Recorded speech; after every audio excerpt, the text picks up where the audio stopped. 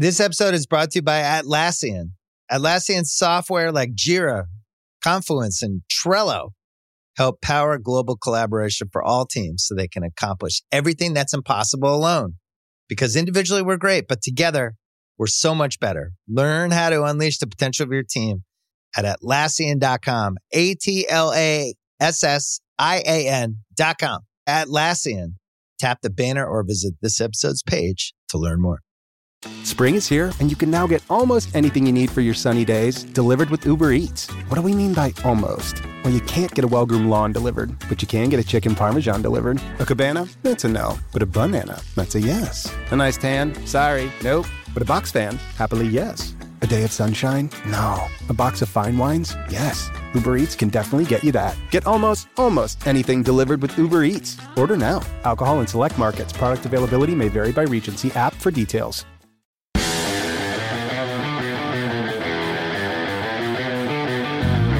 Welcome to the Fantasy Footballers Podcast with your hosts, Andy Holloway, Jason Moore, and Mike Wright.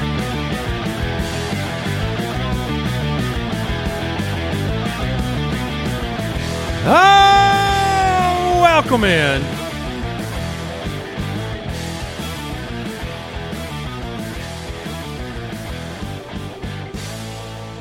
Andy, Mike, and Jason, the Fantasy Footballers, back with you Tuesday, April 11th. I was pretty worried about that introduction. Why? I thought I was losing the voice this morning. Oh. And I hadn't really tested it out. You were raspy. Yeah, and so I'm raspy right now a little bit. Yeah, I can hear it a little bit. You're But at 90%. Yeah, I don't know why. It went great. But got through the Easter weekend. Hopefully everybody had a good time. Enjoyed their families.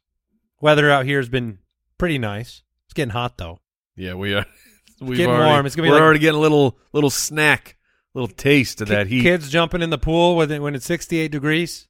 Yeah, my son's swimming today. Yeah, it's too cold for me. Well, yeah, we're grown-ups. We have sensibilities. And sensitive skin. Okay. It is weird. Why does that happen? I don't know. We like to be comfortable the older we get. Maybe that's it. Yes, I refuse any level of uncomfort. Yeah, I think like when you're a child, the fun of the playing in the pool supersedes the coldness. Right. And therefore they do it. And then we do. That's a good point. I don't think we have as much fun in the pool anymore. That's the real issue. My enjoyment from a pool only comes from cooling down now. That's why I get in a pool, is to cool down. Yeah, what are your normal pool activities when you I was going to ask, like, how you're not it's basketball hoop. Basketball hoop? Other than a basketball hoop, though, how does one have fun floating in a pool? Floating on things with a drink. A diving board. Oh, you're not. You're going out and hitting the diving board? Oh, heck yeah. Really? What's your dives per year right now, stat number? I would say 35. 35 dives? Yeah. Now, we're not just cannonballs, an actual dive? Yeah, any kind of dive. Head first dive. Head first dive, probably 24.9. Okay. And how clean are those? What's the splash like? Well, look, I'm a larger fellow, so there's some splash, but I would say that you would be impressed by my dives. Yeah, your dives are okay? Yeah. By the splash or lack of splash? By the lack of splash. Okay, just making sure we're all on the same page. My dives per year are at 0. Yes. I don't know how to dive without getting 3 gallons of water in both of my ears. What? Dude, I thought you were going to say nostrils. So. No, it's these big old ears. They're what, they siphon the water? Yes, there's something to do with the shape, and my Dumbo ears just like, when I dive in, it goes scoop, scoop, scoop, scoop. So do you just not go underwater? No, I don't dive head first. Oh, okay. So it's about being upside down and underwater. Go as you enter the water. Okay. I can jump in. I've never heard of the ear problem. Oh, it's a big problem. Big problem. Okay. All right. Well, I mean, you do got a big head, big ears. That makes sense. This wasn't a problem as a kid. It's now I'm old and my head is gigantic.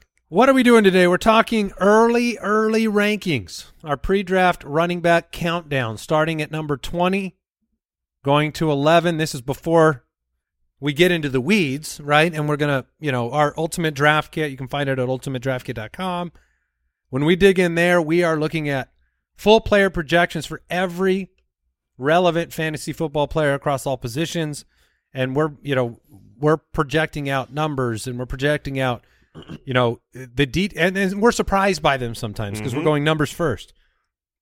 Today we're kind of, it's a lay of the land, right? Yep.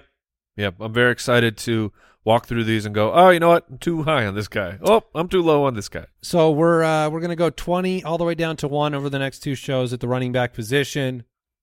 Got some NFL news to talk about as well. I can remind everybody, Twitter at the FF Ballers if you want to follow the show. You can follow me at Andy Holloway, Jason at JasonFFL, Mike at FF Hitman. And we're on all the other social media channels as well, Instagram, TikTok. And you can watch it, youtube.com/thefantasyfootballers. We'll have another Dynasty show dropping tomorrow. Yes, we will. Shout out to everybody who tuned in to episode 1 of the Dynasty podcast. Yes, thank you so much. It was an awesome deep dive at the running back position. And so tomorrow, I believe, wide receivers? That's correct. Yeah, the rookie wide receivers jumping in there. And there was the first episode of the season for the DFS and betting podcast was also out there. So if any of y'all like getting frisky with some futures, especially on the NFL draft, that's a show for you. All right. And like I said, the Ultimate Draft Kit, ultimatedraftkit.com. Let's talk news. News and notes from around the league. Well, I didn't see this coming. I did not see this coming either. Jason? Yeah, no, I wouldn't have imagined it would come in this order. But yes, what is the news? The Ravens have agreed to a 1-year deal with Odell Beckham Jr. It's going to be worth at least $15 million. That's a lot of quiche. When you think about the kinds of deals that, for instance, Juju Smith-Schuster have signed over the last couple of years, this one is kind of wild. It's kind of wild. Odell Beckham, and I think it was Mike Clay who tweeted it, but I mean, he hasn't had more than 6 touchdowns in a season since 2016. So you're going at 7 years now. I know we all have the catch imprinted onto our brain. We know what he was, but I don't think the Beckham we saw in Los Angeles was vintage Odell Beckham. Not a $15 million man. Yeah, it was still good, but it wasn't $15 million. Well, now he's got a new knee injury from that version that we saw. Right. He has another ACL tear since then. And then, Lamar Jackson was supposedly, according to Ian Rappaport, actively recruiting Odell. What does it mean? I mean, you have to imagine Lamar Jackson is going to be back in Baltimore at this point, or he is ultimate trolling Odell Beckham. It's crazy because you have to imagine this is exactly the situation that Beckham was looking at in New York, which was the quarterback has requested you come pay Beckham because there was a lot of rumors he'd go to New York. He was actually going to visit New York, I think, a day after he signed this contract. And then now you have another quarterback that undoubtedly told the organization, go get me Odell Beckham Jr. And they said, we will pay him more than we should. Yeah. So it's hopefully the conclusion of the Lamar Jackson drama is coming to an end. It kind of felt like if something was going to happen, it would happen by the draft. Like if the trade scenario pops up, a lot of whispers of the Colts. If the quarterback they want is not there at 4, maybe they trade for Lamar Jackson. And look, there are keeper leagues out there that need to know what is happening with Lamar Jackson. Okay, this is Mike. Out there. Let me say this. By the draft, Lamar. Not the worst place Beckham could have landed, assuming Lamar's back. Also, this team had talked about 2 wide receivers in the draft. I mean, they had discussed maybe taking 2 high-profile wideouts. I will say this for the second time this offseason. Go trade Rashad Bateman. Nobody agreed with me the first time. Maybe it's stupid. I still think they spend a high draft capital pick on a wide receiver. I think Beckham and the new wide receiver and Mark Andrews are going to be potentially higher in the pecking order than Rashad Bateman. I think Bateman is a player that will make plays this year, and maybe maybe this is just misdirection, and I'm a fool. But possible.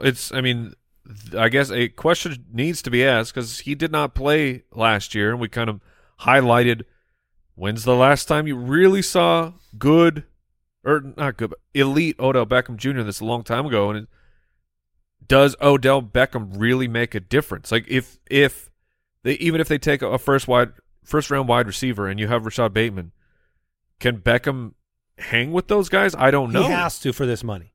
Well, yeah, the Ravens are betting on it, but he doesn't have to do. He doesn't have to do anything. Allen Robinson says, "No, You don't. You could get paid and just still be the oldest version of yourself you've ever been." Odell Beckham is not going to be something special that he wasn't over the last several years, and now coming off of a year and a half, removed from playing football, 2 ACL surgeries in a few years as an older player, not like a young, it's very different when a 20-year-old is getting an ACL surgery than when a 30-year-old is getting an ACL surgery. So I don't think the fact that he got this money is because he's Odell Beckham. He's got the name, and you hope it's in conjunction with the fact that Lamar would be coming back. That's the hope, is that Lamar asked for him. They're going to sign him. Now let's come back and let's play Lamar, and hopefully that happens. But it speaks to, like, in a redraft league, I'd rather have Beckham than Bateman. I would not. 100%, because he requested Odell Beckham to be there. We've seen Lamar Jackson for his entire career throw to his favorite players over and over and over and over again. It was Hollywood Brown. It's Mark Andrews. If he asked for Odell Beckham to come in there and he's active on the field, that's my personal opinion. I'd much rather have him than Bateman, because Bateman was not a volume play anyways. So you're gonna be betting over, like, Beckham will catch more passes than Bateman will. I would think that Beckham might have more targets, yes, but far fewer fantasy points. I don't believe that Beckham has all of a sudden gained youth that no other NFL player has been able to do in their 30s. He'll gain targets. Yeah, but can he do anything with it? Yeah, I think he'll be fine. Okay. I don't think he's going to be. I don't. I'm not saying he's this offense, the passing offense at wide receiver. I mean, where was Bateman in your redraft rankings going to be? Even without Beckham there, where was Bateman going to be in your top 24? No, probably just outside of that. So I mean, in that situation, it muddies the water for Bateman, no matter what. Yeah, but the Bateman is still interesting. You saw a tiny little bit of his talent for the beginning of the year, and then he was hurt. And Odell Beckham, looking at the kind of the fantasy downfall, back the 2 years in Cleveland, he was averaging this in a half point, just over 10 fantasy points a game. That's fine. And then in 2021 with the Rams, it was 7.6. So I mean, it's been a downturn we haven't seen truly top tier Odell Beckham for quite some time. The Chiefs agreed to a 1-year deal with wide receiver Richie James from the Giants. Richie James was pretty good last year. 57 catches, 569 yards, 4 touchdowns with the Giants. It's not a meaningless deal for Patrick Mahomes, but it's also a 1-year deal for the Chiefs. They lost a couple pieces. Yeah. No Juju. I think Richie James is just part of the puzzle. It's interesting right now as you wait for the draft. If you move through the draft and they don't spend a round 1 through 3 pick on a wide receiver, then it becomes far more interesting. The Dolphins. Did we talk about Tyreek Hill's retirement plan? No, we haven't. I just looked back at the dates. This came out Thursday morning after we'd recorded already. Okay. We talked about it somewhere. Maybe it was a Footcast. But, Tyreek Hill came out, said he plans to retire after the 2025 season. That'll make it 10 seasons in the league for Tyreek. He's ready to play 2 more years and become a gamer. Oh, is that really the plan? Mm-hmm. No, he wants to be huge in the gaming space. Yeah, he's assembling a team and hiring people, and he wants to be the head of a new gamer group. But this doesn't change that much for me. Obviously, you don't get the late stages of a career downturning spot start opportunities, but this was basically, I think, what you would see Tyreek Hill, what you're excited about. If you were to trade for Tyreek Hill last year, it's for these next 3 years, and now you've got the final 2 years left on that contract where I expect him to still be elite. After that, I mean, sure, I'd rather have him than have him retire, but it hasn't changed his value drastically to me like in a dynasty league. Yeah, I mean, you're expiring. It's a tough one because, like, because what you said in your argument was that you got him for 3 elite years. So if he's elite in year 3 of that deal right before he retires, then you were going to get production in dynasty for another year or two. You don't go from elite to nothing. So it's a little disappointing. It also might mean, in your case, Jason, it's a buying opportunity where, if you're only planning on those 2 years anyways, you can kind of throw that in the face of the Tyreek manager and say, look, I'll offer you this maybe lesser than asset. I don't know what tier that would be that they'd accept, but it's rare when we get an expiration date printed for us for a dynasty league. Yeah, when he's going to retire, and I expect him to follow through on this. Obviously, players have been known to change their mind in the past. When dollars, like a $15 million contract from Baltimore, comes your way. Yeah, or when you think your career's over. 2 years from now, when his gaming group hasn't gotten off the ground, he's like, okay, football works better for me. I will say this about the Beckham thing, circling back for a second, but he's been recruited now for almost a year. Like, you remember the talk about Beckham was coming back and then participating in the playoffs for a team last year. It was actually coming back before the playoffs. Then it was like, oh, no, we'll come back just for the playoffs. So at least time removed from injury is going to be very significant. So if for some reason the Ravens saw that in the workout tapes, maybe there's more optimism. Robert Saleh said Breece Hall looks fantastic. Yeah, he does. He's a gorgeous man. Expected to be back for week 1. Beautiful body. And, that's a good report. We certainly don't know if we'll have, last season's Breece Hall instantly when the season begins, but a report in April and an expectation to be ready means maybe we don't have that long to wait. Yeah, you've got a later season injury, so the normal expectation would he be better the second half of the season than the first half of the season. He would be better in 2024 than he will be in 2023. That doesn't mean he will be bad in 2023. It was week 7. And there are also examples. So, we've talked about this a little bit. There was a great article research done by Matthew Betts on rookie running backs and coming back from, or not rookie running backs, but running backs coming back from ACL injuries. And there are a few examples of very young elite backs who have had an ACL surgery. Todd Gurley in college, Jamal Charles early into his career. And those guys the next season were outstanding. So there are examples when they are very young. Breece Hall's still 21 years old that can bounce back quick, and so it's nice to hear the head coach say he's looking great. Let me ask you this: would you read into their draft maneuvering at running back? If they do nothing at the position, that's a kind of a subtle way of saying like he's just going to be our guy from day one? There's no way to give more confidence in Breece Hall than to say we don't need a running back added to this roster. Cardinals quarterback Kyler Murray cleared to resume workouts 13 weeks removed from surgery. There was an Instagram post he shared. He was doing squats on the ACL knee.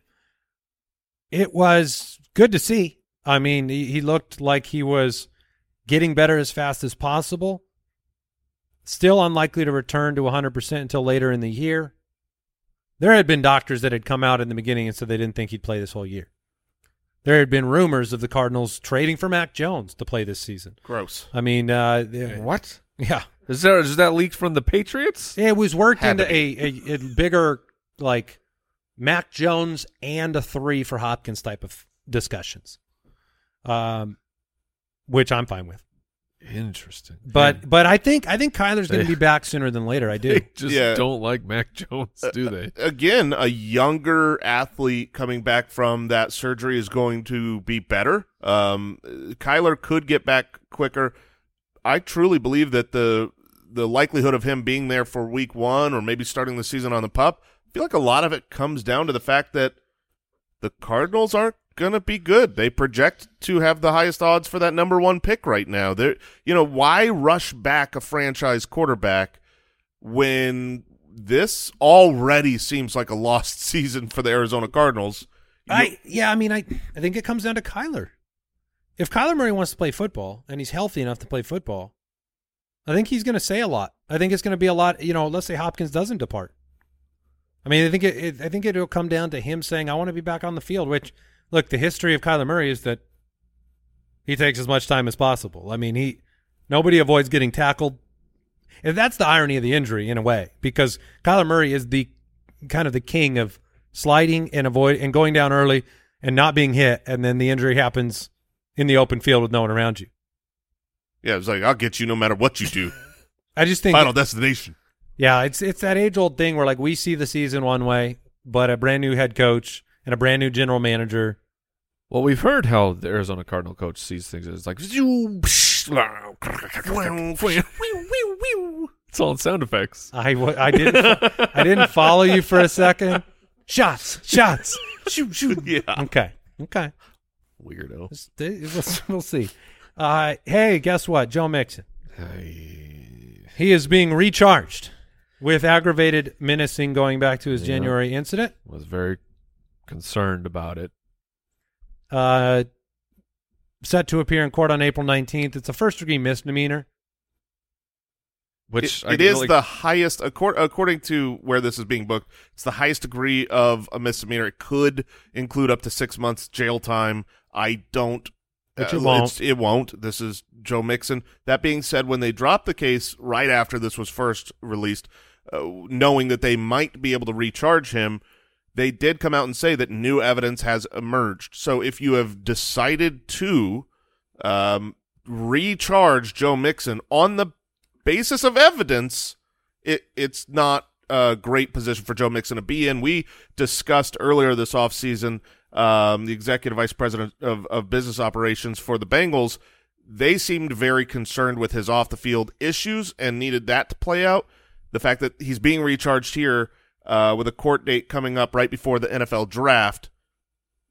They're drafting. Yes. The Bengals are drafting a running back. And whether it's one of your favorites, Charbonnet seems to jump out. Yes, please. But I mean, it could be a third-round running back. I don't think it's going to be one of the undersized guys. I think it's going to be somebody to come in. I mean, they lost P. Ryan. I doubt, Jason, you've got a lot of Mixon in your best ball leagues. I don't believe I have a single share yet. Yeah, because nobody knows where he's at. He's not on this show today, which means he's not in our top 20. Certainly not on the next show. It's a wait and see. If you have Mixon in Dynasty, you feel like you just got, a player deleted potentially. There's just for the Cincinnati Bengals, how many of these things can you stomach? Because it feels they keep happening with Joe Mixon, and they already took the huge chance on him. And I'm not saying necessarily him being the center of the story, but things around him and the people that he's hanging out with. And he already came into the league with a really bad track record in college. Was he suspended a year? I don't remember. Yeah. For the when he hit that lady, or I give a strike. I can't remember exactly what happened. He punched her. I believe he knocked her out. And it was awful. And so the Bengals already went out on the limb to say, okay, we're going to bring Mixon in and see if we can move past these types of things. But then stuff just keeps happening. So it's like and he's overpaid a little bit for his position. So can the team really keep moving forward with him? $12 million cap hit if he plays this year. Is that right? And then a dead cap of 5.5. So, if for some reason he plays this year, he's not playing with him next year. Right. Because that'll be a very small dead cap and $13 million. They're not paying him $13 million next year. With, there's rumors right now, and I don't want to get too far out ahead because I don't know what's going to happen, but there have been quite a few T. Higgins extension rumors circling right now, and that the math checks out. What do you want to do? You want to keep Mixon for another year, or you want to re-sign your young, talented player that makes Joe Burrow the investment you're going to make on him valuable, right? Bengals don't do what the Cowboys did. Sign your wide receivers, let your running backs go. Football wise, it's a no-brainer. You pick T. Higgins. Just kind of hearkening back to our rookie discussion about. I know we like you like Zach Charbonnet, Bijan, obviously, and then you've got the smaller guys in Gibbs and A-Chain. It will be interesting because you go beyond that. A couple of the larger guys like Kendry Miller. Like Roshan out of Texas is like gaining steam among at least on draft Twitter. It's just like if those players are the ones that fall to Cincinnati in the 3rd or 4th round, and they have every opportunity to be the guy early on, that is, you're going to have another pick in that early dynasty rookie draft that all of a sudden changes the landscape. I mean, if Charbonnet goes to a timeshare situation or drops a little farther, or one of those guys goes to Cincinnati, you're going to be staring down the Jonathan Taylor versus Clyde Edwards-Helaire decision people had a few years ago where, look, everybody liked the talent of Jonathan Taylor more. You guys did. Yep. But, Mike, you took Clyde because of the situation. Yep. Yeah, I think Cincinnati's probably the best landing spot for any high draft capital rookie. That being said, they're also still associated with Ezekiel Elliott. Yeah. It might be, a veteran, but they will most likely bring some other running back in to replace Joe Mixon. And I would say just real quick for our dynasty people, Travion Williams of the Cincinnati Bengals. Again, this is dynasty nasty boy stuff, but there are leagues that he is like. I scooped him up off of waivers, I think 3 weeks ago or something.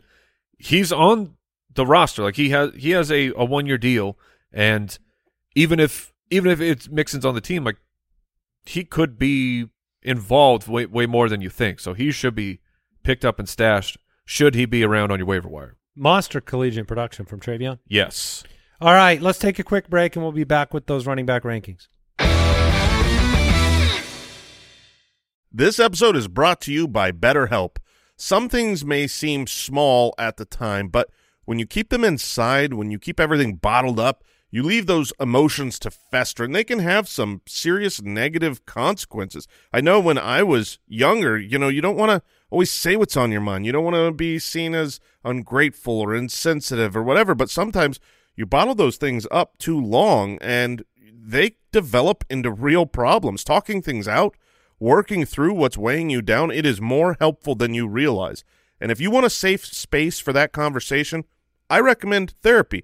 I've had therapy. I've had practical, personal advances through therapy, whether I'm learning positive coping skills, how to set boundaries personally, how to make better habits in my life. There's a lot of benefit, and you can give BetterHelp a try if you've been thinking of starting therapy. It's entirely online. It's convenient and flexible. It's also easy to get started. You just fill out one brief questionnaire and get matched with a licensed therapist.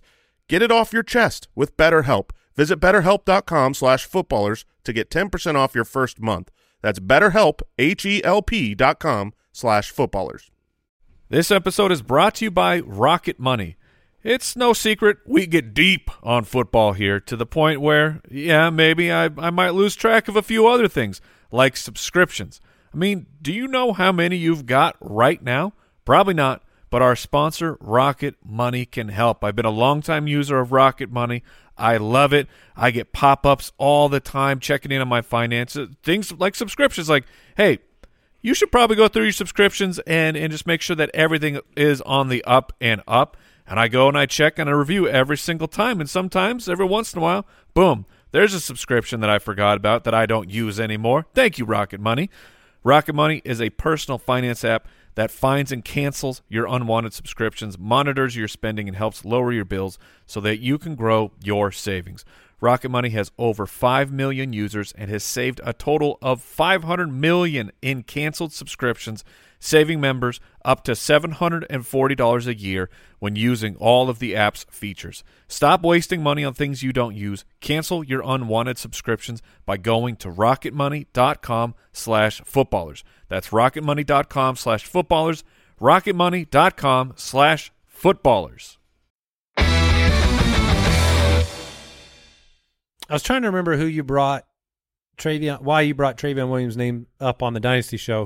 Because he is around A-Chain. Because Travion was Texas A&M. That's right. Undersized, out of control production, fell to the 6th round in the NFL draft. And people are buzzing about A-Chain right now, but it's a very similar situation. But, of course, if A-Chain gets draft capital, that's much different.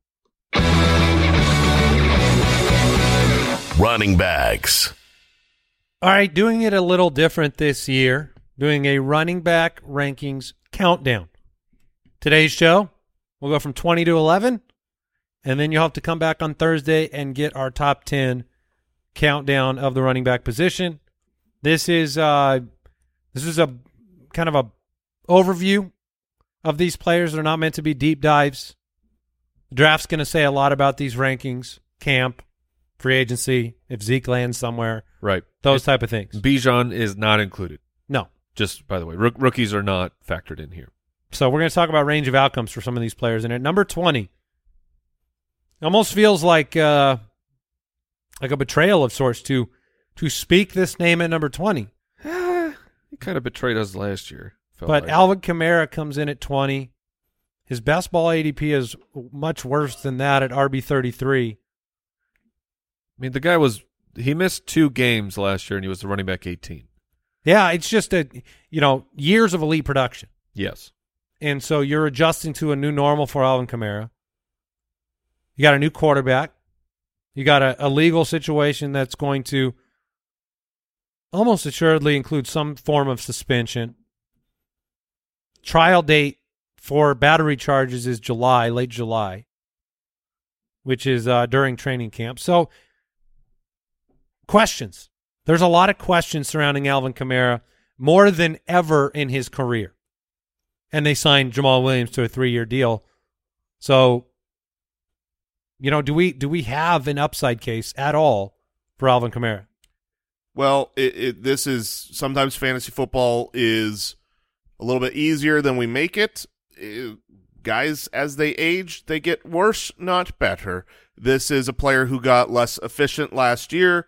The last 2 seasons, he's had his most opportunities in his career, both seasons over 300 total opportunities, which he was always an efficiency, fewer touches, but extremely explosive, a lot of touchdowns. And the touchdowns have kind of gone away as this offense went from Drew Brees and a high-powered, high-scoring machine, Sean Payton-led structure to now they know they've got a superstar from the last several years in Alvin Kamara, so let's just give him the ball a lot, but it's just not as good an offense. It's not going to be as efficient, and he's not getting better going forward.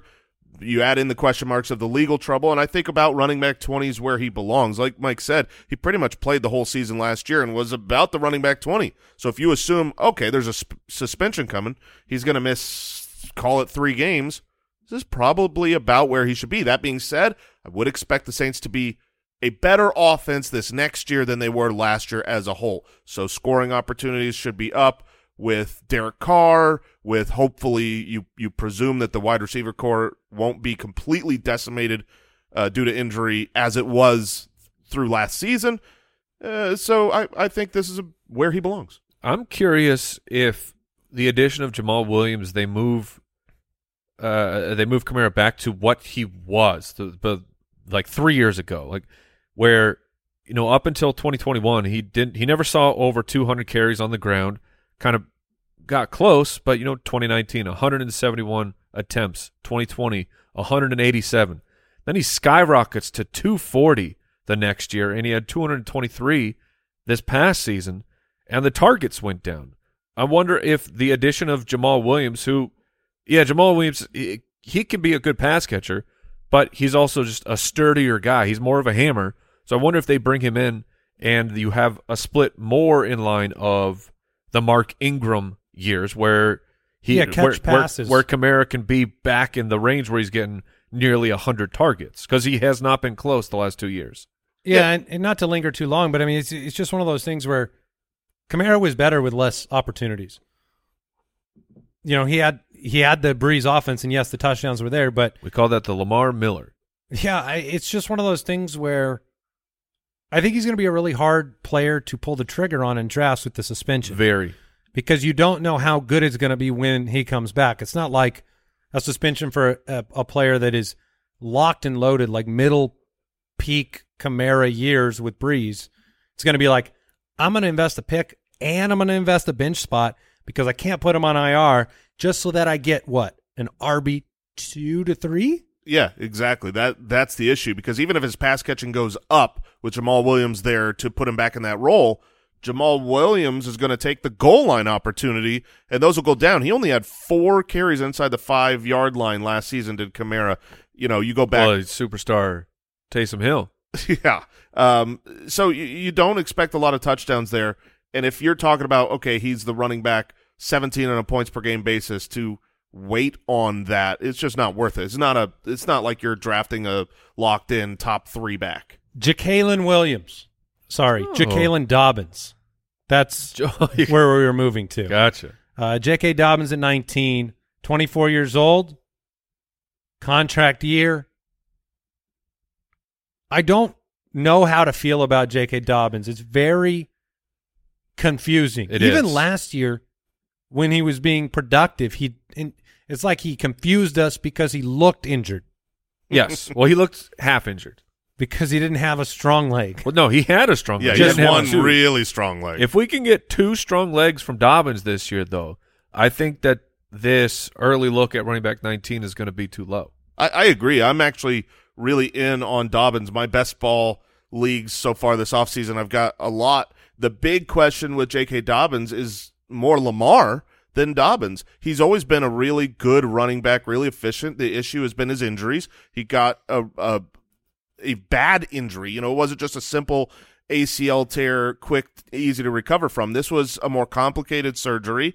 He comes back, re-injures himself both in early on, misses weeks 1 and 2, even though he said he was going to be ready, comes back for a short stretch, gets injured. But when he came back at the end with his one strong leg, he was really electric. And another offseason recovering, being able to work out that weak leg, I do think he's going to be really good for fantasy. Now, he's not a pass catcher, so usually in fantasy when you're looking at the best backs, you want someone who's scoring touchdowns and catching the ball. That's not going to be Dobbins, but he's also not going to be drafted like a top 12 guy. He's going to be drafted around running back 20 and probably beat that out. I was laughing to myself because his 17-game pace for total receptions on the year for that 4-game span you talked about, where, by the way, he was 7 a carry, 1,600 yards on the ground pace, finished 9th, 18th, 37th, and 23rd. His reception total on the year would have been 4. 4 receptions. So you're right. I mean, that's going to lower – that puts him kind of out of, at least in my opinion, top 12 range. I don't think top 12 is a reasonable place for Dobbins to reach. Yeah, that would be on the basis of him having 12, 13, 14 touchdowns, and you're not going to project that for a back of his size who can be vultured by Lamar himself. Well, archetype wise, he's not that different than Nick Chubb. I mean, the 4 receptions, that would be absolutely outrageous. But you do have a new OC in here. You have Todd Monken, more pass heavy is what they were likely to be than they were with Greg Roman. So Dobbins I like him at 19. Is very interesting to me because I don't know that he would be that different than Nick Chubb. I think that's given him pretty high praise for a few good games. Well, but it's not just a few good games. It's the story of Dobbins is so complicated because he was in that crop of really, really good rookie running backs and was a second-round pick, had, I believe it was the aging out Mark Ingram in front of him, took the job kind of over the second half, was hitting these huge, long touchdowns that didn't seem sustainable, and so that was kind of, well, what do we think about him? Then he got hurt, and so we deleted that whole second year, and this past year was pretty deleted as well. So it's really hard to gauge who is J.K. Dobbins as a player because it's really just 1 year, and it feels like he's been in the league forever. It's hard because it's you have to factor that in. That story, sure. The book of J.K. Dobbins includes 1.5 deleted years. So from a risk perspective, if he's perfectly healthy in the perfect scenario, maybe you get a Chubb year. Miles Sanders comes in at 18, brand new contract, Carolina Panther, Miles Sanders. There is. I don't know. I think I like Miles Sanders more than I have Dobbins over Sanders currently. Yeah, I like Miles Sanders' potential this year, and we're going to be adding something brand new to the Ultimate Draft Kit. something that we're titling the upside meter, something where we're going title pending. We're going to be looking at the potential of players because you have rankings based on, stat projections, but certain players have the ability to vastly beat them in the ideal scenario, and certain players don't. They just don't have a real upside case. To me, Miles Sanders has a significant upside case in Carolina. This is a team that, with Deonta Foreman and Chuba Hubbard, ran the ball all over people last year in impressive fashion. I mean, we talk about the season Deonta Foreman had. Miles Sanders is a better runner than Deonta Foreman. And so, to me, this is a player that, coming off an almost 1,300-yard season, getting a big contract, still being at, under 26 years old, I think Miles Sanders could dance with the top 12. I really do. Interesting. I don't disagree with you. This is a situation where you saw Deonta Foreman once he got involved later in the season because he started kind of as a backup.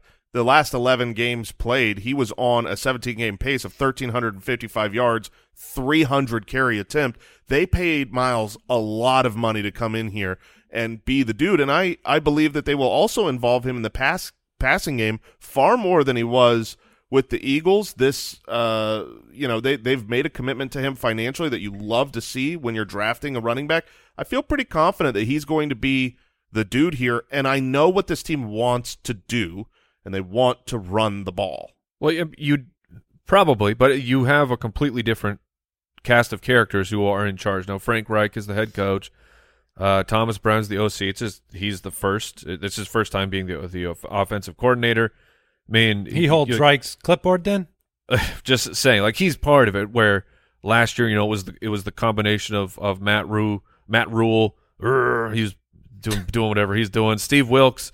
And then, like, you guys realize you're praising the Ben McAdoo system right now. We're not praising the system. The system was stupid to overrun the ball. What we're praising is the offensive line. Yeah, the offensive line. That's the strength of this team. They're going to have a rookie quarterback that's going to come in, and they've got a great offensive line that can move people. So I just don't see – they had a good running back now. I don't see a world where they don't see that as their strength and say, oh, we want to win games, we want to protect our rookie quarterback, let's establish the run. And if that happens, Miles should be pretty good. Well, I think they can win the division. I think that's another story. With a rookie? Yeah. I think Carolina, not a great division. I think Carolina can win that division because what you're talking about, Mike, is you've got to beat Baker Mayfield.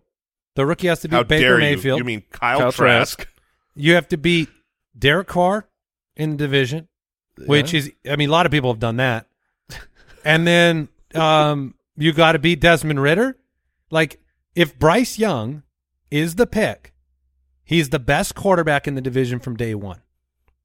Ooh, and this is a team, that was competitive last year, despite the firing of their head coach, despite sending away Christian McCaffrey.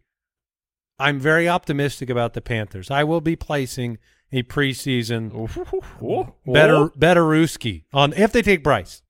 If they take somebody else, I'll still probably bet on them. Which the line has moved. Bryce Young is currently, according to DraftKings, the favorite to go 101 now. Really? It's switched all the way to being the favorite? Yep. I've heard that there's people in the organization that are pretty convinced that Bryce should be the guy. Wow. James Conner comes in at 17. They should listen to my takes because then they go Stroud. Yeah, I my rookie rankings, I know we went over them, but right now they are Young, Richardson, Stroud. But NFL wise, who would you? Would you go Bryce or Stroud? Because yeah, you wouldn't go.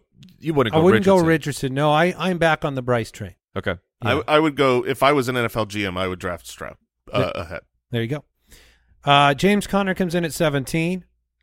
We all have them similarly ranked. Mike, you have them the highest in our early kind of pretend rankings. Way too early. But last year, I think one of the things you can look at is that 58 targets. I think you could look at from week 9 on, he was the running back 5 in fantasy. We talked a lot about Conner as a value heading into last year. And it looked real shaky at the beginning. It looked real bad. And it looked bad. Then he got hurt. And Kyler got hurt, and it was like, oh, well, that was a bad take. No, it wasn't, because then he was great. Yeah, I mean, it was bad for people that had him from weeks 2 to 8, but the process. But his ability, I think, of what we expected, it wasn't a small run at the end of the year. This was not a J.K. Dobbins 4-week span. This was 8 weeks in a row for James Conner where he was on pace for James Conner stuff. 1,200 yards, 13 touchdowns, 68 receptions, and he made countless impressive pass-catching plays. This was not, I just lucked into the checkdowns. This was, he made plays in the receiving game, which is, look, right now, this is the guy for maybe a lost season in Arizona. You could have checkdown country.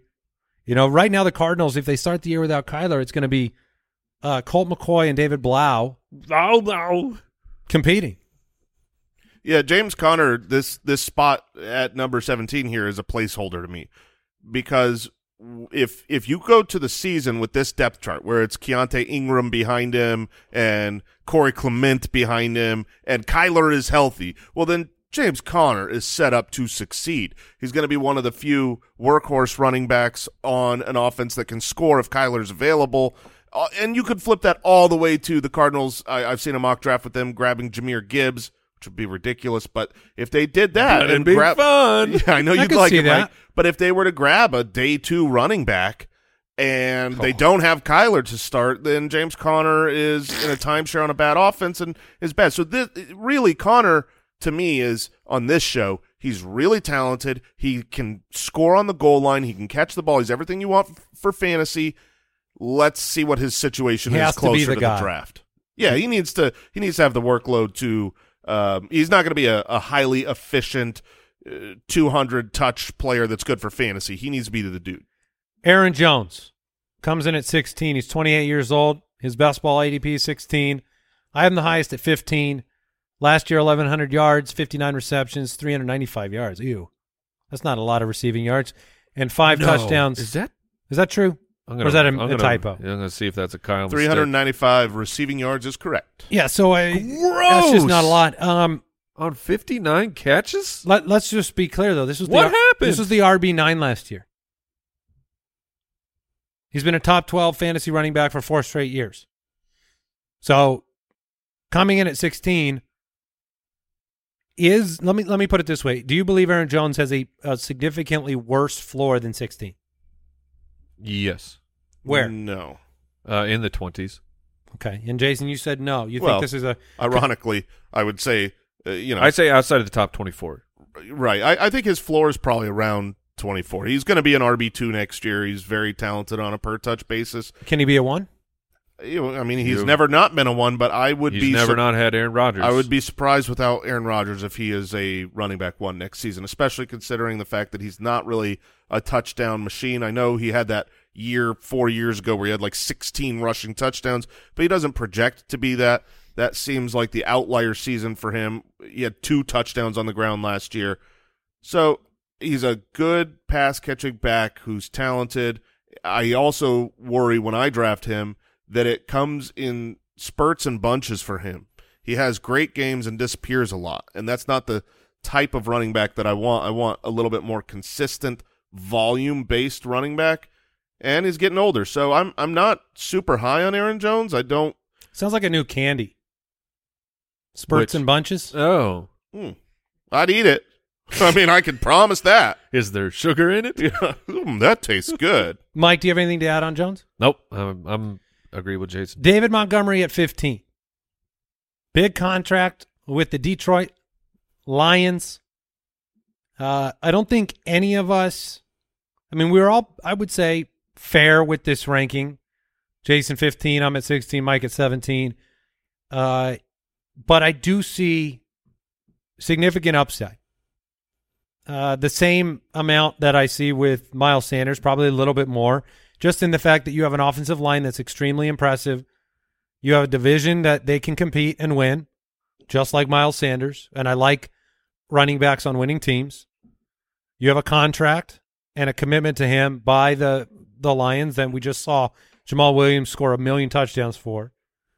And so, look, I'm excited genuinely as a fan to see what David Montgomery can do with a good offensive line. He is going from a really bad situation with the offensive line over the last couple of years in Chicago to one of the best in football. So to me, he is another player that can dance inside that top 12. David Montgomery does not get enough respect for being a really good running back in the NFL. He isn't the highlight reel machine, so people don't love him, and I think he was overhyped coming in as a prospect. People loved the prospect and all of a sudden hate the result of what he's been, but he's a very solid player. The situation is great. You look at Jamal Williams, and these opportunities won't be the same because, people drag down on the 1-yard line, but Jamal Williams is gone, and last year he had 46 carries inside the 10, 34 carries inside the 5-yard line.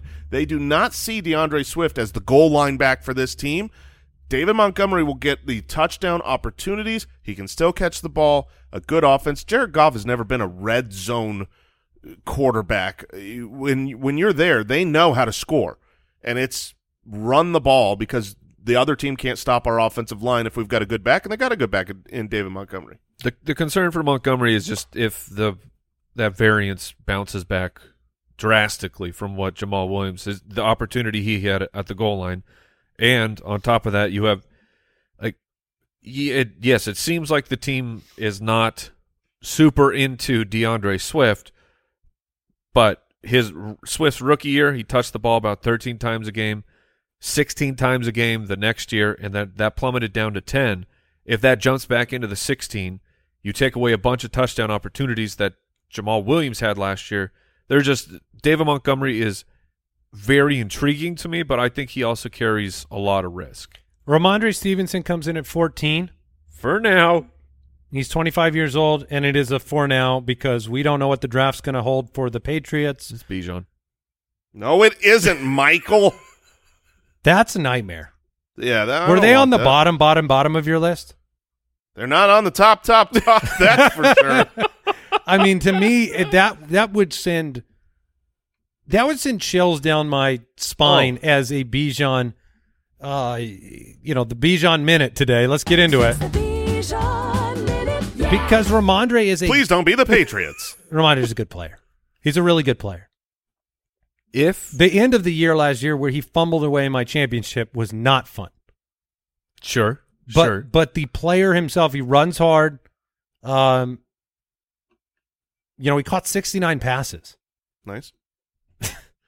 He finished at 11. So that's not the best Bijan landing spot. If Bijan is drafted by the Patriots, there is potential that there's seismic activity across the United States. The Richter scale? That is measurable. The scientists will see it, and they will say... Will you stomp your feet?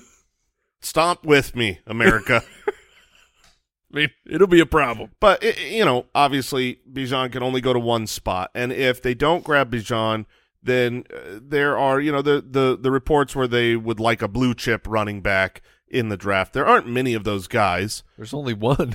Well, yeah, I mean, there's only one true blue chipper. Now, Gibbs makes sense here. Gibbs does. You've got the connection to Alabama. The Patriots love drafting Alabama guys, and they brought in Bill O'Brien back from Alabama. So Gibbs brought Bill O'Brien back from Alabama. Yeah, we did it. That's a lot of bees. That big old the butt chin. Yeah, that's what it's called. Yeah, I was going to ask you cleft. What is that? What it is? No, it's a butt chin. Yeah, I mean, if you want to be boring, it's something else, but it's a butt chin because it looks like a little butt. Yes, yeah. I'm not even convinced. That's exactly why I call it a butt chin. Yeah. Do we know anybody around here with butt chins? We can't even see the chins in this office. Yeah, we're all bearded up. Al, do you have a butt chin? I don't think so. I mean, it's funny you call it a butt chin because it's also like connected with that's like a prince or a superhero chin. Yeah. Like that's why I'm trying to remember the real name, but every time I'm trying to think of it, it was cleft. You say butt chin. I thought it was cleft. Yeah. I'll look it up. Hold on. Cleft chin? Cleft chin? Something? That sounds right to me, but... Yeah, I think that's good enough for now. Yeah. Anyways, butt chin Bill O'Brien brought in from Alabama. Gibbs would make sense. The draft will come and go, and we will know whether or not they invested a second-round pick or a third-round pick or first-round pick on running back. Assuming they don't, Ramondre is very exciting. Well, let me ask the question then for the dynasty players with Ramondre Stevenson. Are you worried enough to trade him? You were.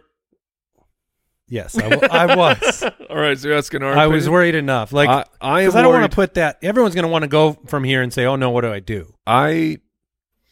You don't want to cause like a groundswell of panic, but I would be concerned enough that in the draft, someone's going to come in and the Patriots they do what they do for years and years and years, which is, look, very often they have someone who shows up at the running back position and gives you an insane value. But they also have specialties. They have guys like Ramondre's pass catching. If they sign Jahmyr Gibbs, Ramondre's pass catching will evaporate because that will be what Gibbs does for the New England Patriots. Dimpled chin is also what I was thinking. Oh, it's a dimple. It's a big old butt dimple. Usually no, it's not a butt dimple. That's a different thing. That's a different type of. It's a cleft butt. God, that's a crack. Yeah, that's true. All right, Nick Chubb at 13. Oh man, it was a start of the year that was a ton of regret for fantasy players that didn't draft Nick Chubb. Yeah, we were on our way to some magic there. I mean, he's so good. He's so good. Wizard. Yeah, and Kareem Hunt is done. Yep. Something seemed to have changed. Yeah, weird. During the year where, like, when I'm looking at his game, he was so good for the first part of the season, and then at the end of the season, he was so bad. And I just can't put my finger around week on 13? Right around week 13. Yeah, it was Voldemort, all right? Yeah. Listen, Nick Chubb, I have him at 9. He finished at 8 last year. Or, I'm sorry, where did he finish? He finished at 5. His best ball ADP is 8. You're crazy to have him at 14. Nick Chubb's going to dominate again. This is a 1,500-yard runner. He's going to score a bunch. He catching 27 passes for Nick Chubb is fine. Hey, it's fine. And Kareem Hunt's done. I mean, Kareem Hunt was an ever-present touchdown vulture threat. So he won't be back. Nick Chubb belongs inside the top 10. There is such a strong... So please drag his ADP down. Yeah, you talked about I'm a fool for having him at running back 14. That's where I would be drafting him. I don't believe he's going to catch enough passes to be relevant, and I am not bullish at all on this offense. I think this offense is not going to be better or improved. I think it's on the way down. I don't think Deshaun Watson is going to have a great season. But that is just rumblings of switching to more pass heavy as well. That is just the opinion of one man, and you can easily see the world where, look, Deshaun Watson was out of football for a year and a half. He was gone. He comes back, didn't look great, but now he's got the actual offseason with the team. Off of that season, we've seen him be a top-flight quarterback. There's a reason why he has the most guaranteed money in NFL history. Should he come back to form this season and play well, then you're talking about a really good offense with a really good running back who will have scoring opportunities up the wazoo.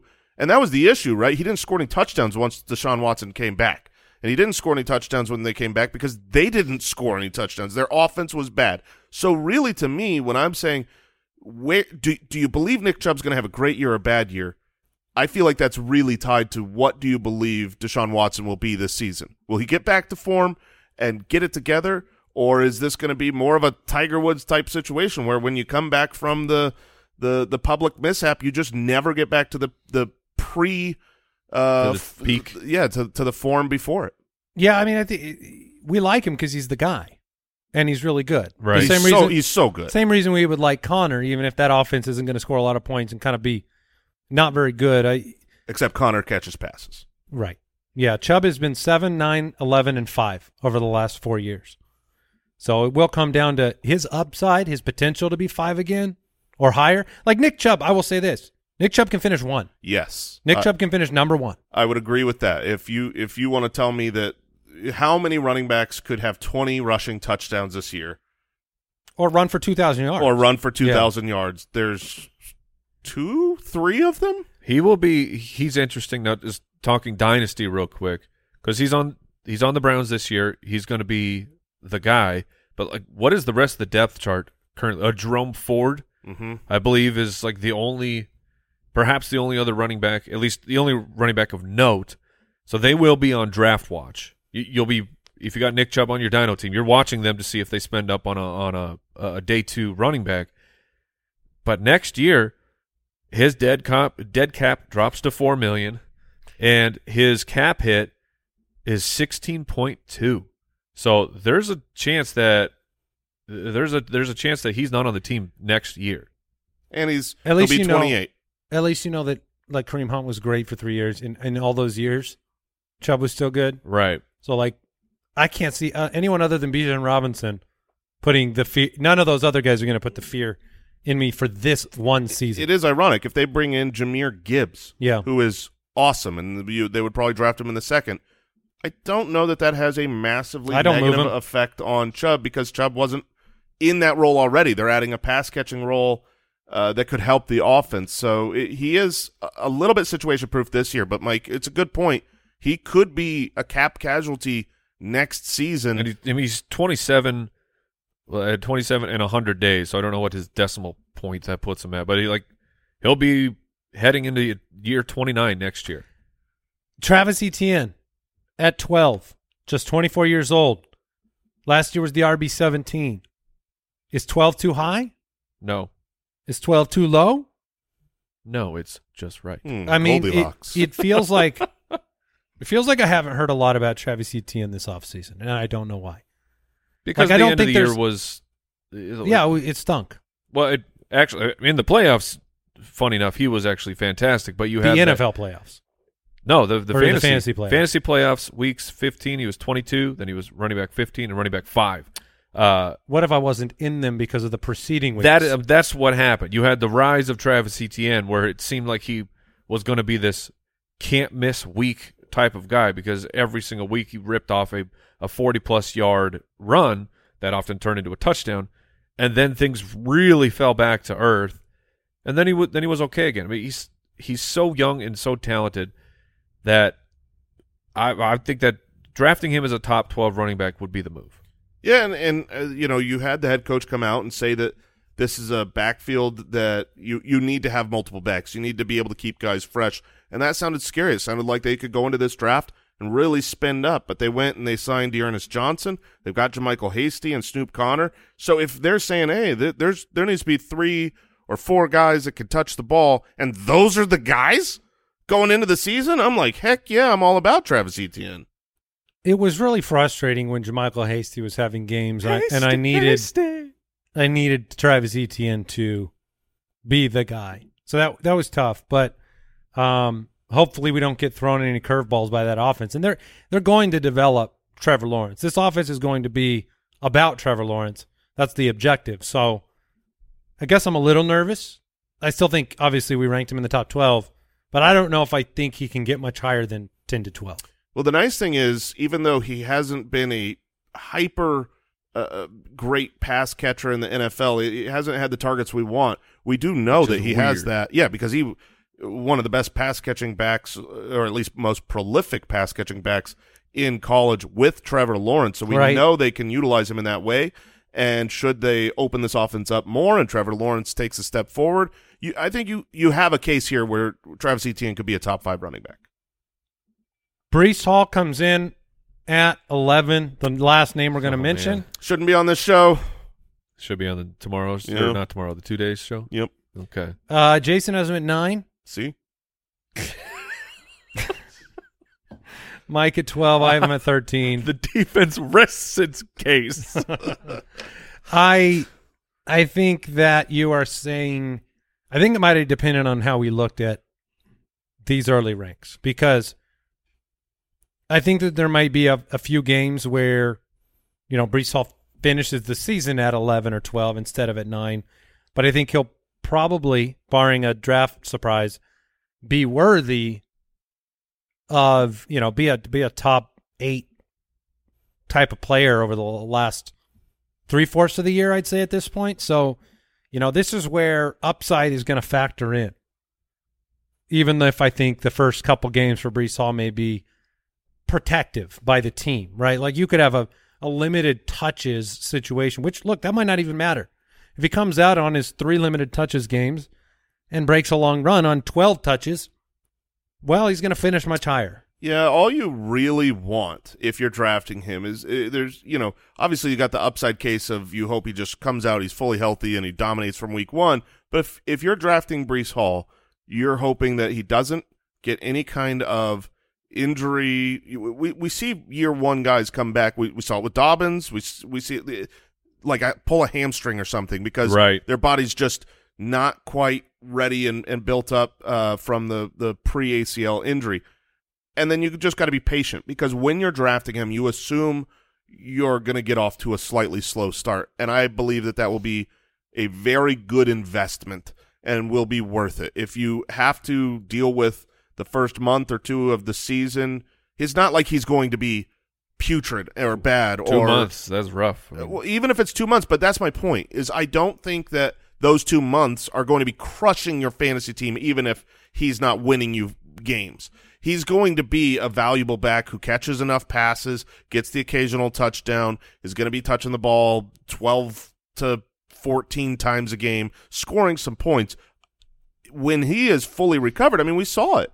He was dominating for the Jets. He was, basically a running back 2 or better every single week after week 1 until he got injured. So huge breakaway runs in his wheelhouse. He could catch the ball. I mean, obviously, you know that I'm a pro Breece Hall truther. So, he finished at 12 and 19 on weeks where he had 7 rushing attempts and 8 rushing attempts. So it's going to be big play opportunities. It's going to be a new offense. And I think that might be – I think the Aaron Rodgers factor will be very interesting. This team should score more points. Mm-hmm. But it will be very interesting to see the focal point of the offense. You're going to have prolific wideouts. I mean, Garrett Wilson is a superstar and didn't have a quarterback to get him the ball the way that he deserved it, and Alan Lazard has arrived. And this team can make great blocker, too. Yeah. But Devontae Adams has been better than what we project Garrett Wilson to even be with Aaron Rodgers. And you look at every single year, Aaron Jones has been a running back 1 with Aaron Rodgers. He knows how to dump the ball to running backs in space, get them ahead of steam, hit them in stride. How much do you worry about any – like we kind of have this inhuman view of injury, right, where it's like the injury is an ACL and then you do the recovery and then you're back to yourself. Like, is there any risk factors around just not being as good for a while? Yeah, I mean, you've seen it with lots of running backs. Like his own hesitancy or something. Or... Absolutely. The article that I referred to earlier that Matthew Betts did, it showed that on average running backs are worse in year 1 from the ACL. They are less efficient, less productive, less work, and then the following season they are much better. So if you want to wait and say, you know what? He's a human being coming off of an ACL injury. I don't care if he's young and talented.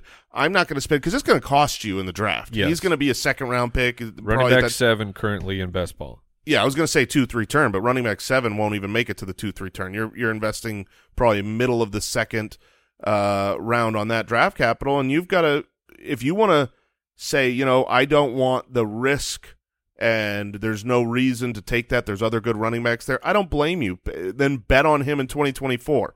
It's not going to be my strategy. I will be betting on him now, but there is absolutely a world where he's just more hesitant and weaker in that leg. Be interesting because of the draft capital when you're going into a redraft season and saying, you're going to have to draft him and you're going to have to play him right away. You're not going to have that choice if you make that redraft pick.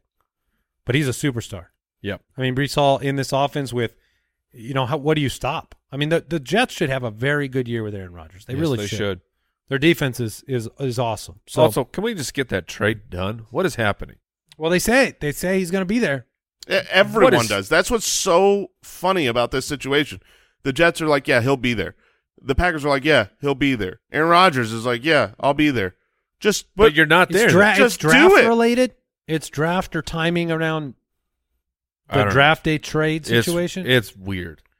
All right, that is it. That is it for the top or for the beginning of our countdown, 20 to 11. Thursday's show, we'll be going through the top 10, counting them down, more discussions, more debates.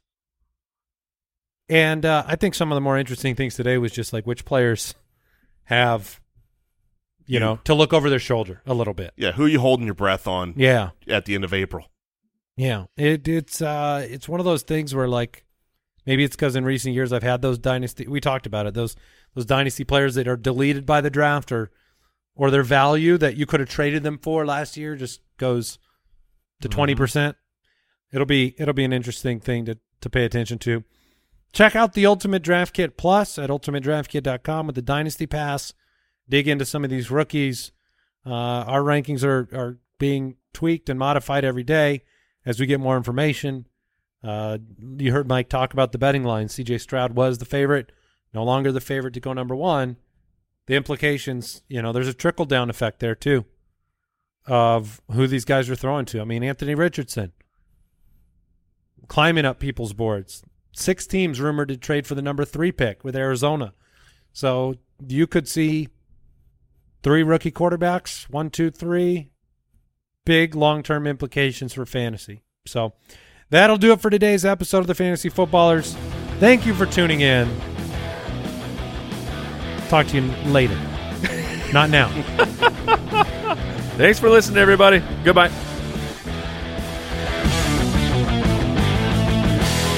Thank you for listening to another episode of the Fantasy Footballers Podcast. Join our fantasy football community on jointhefoot.com and follow us on Twitter @TheFFBallers.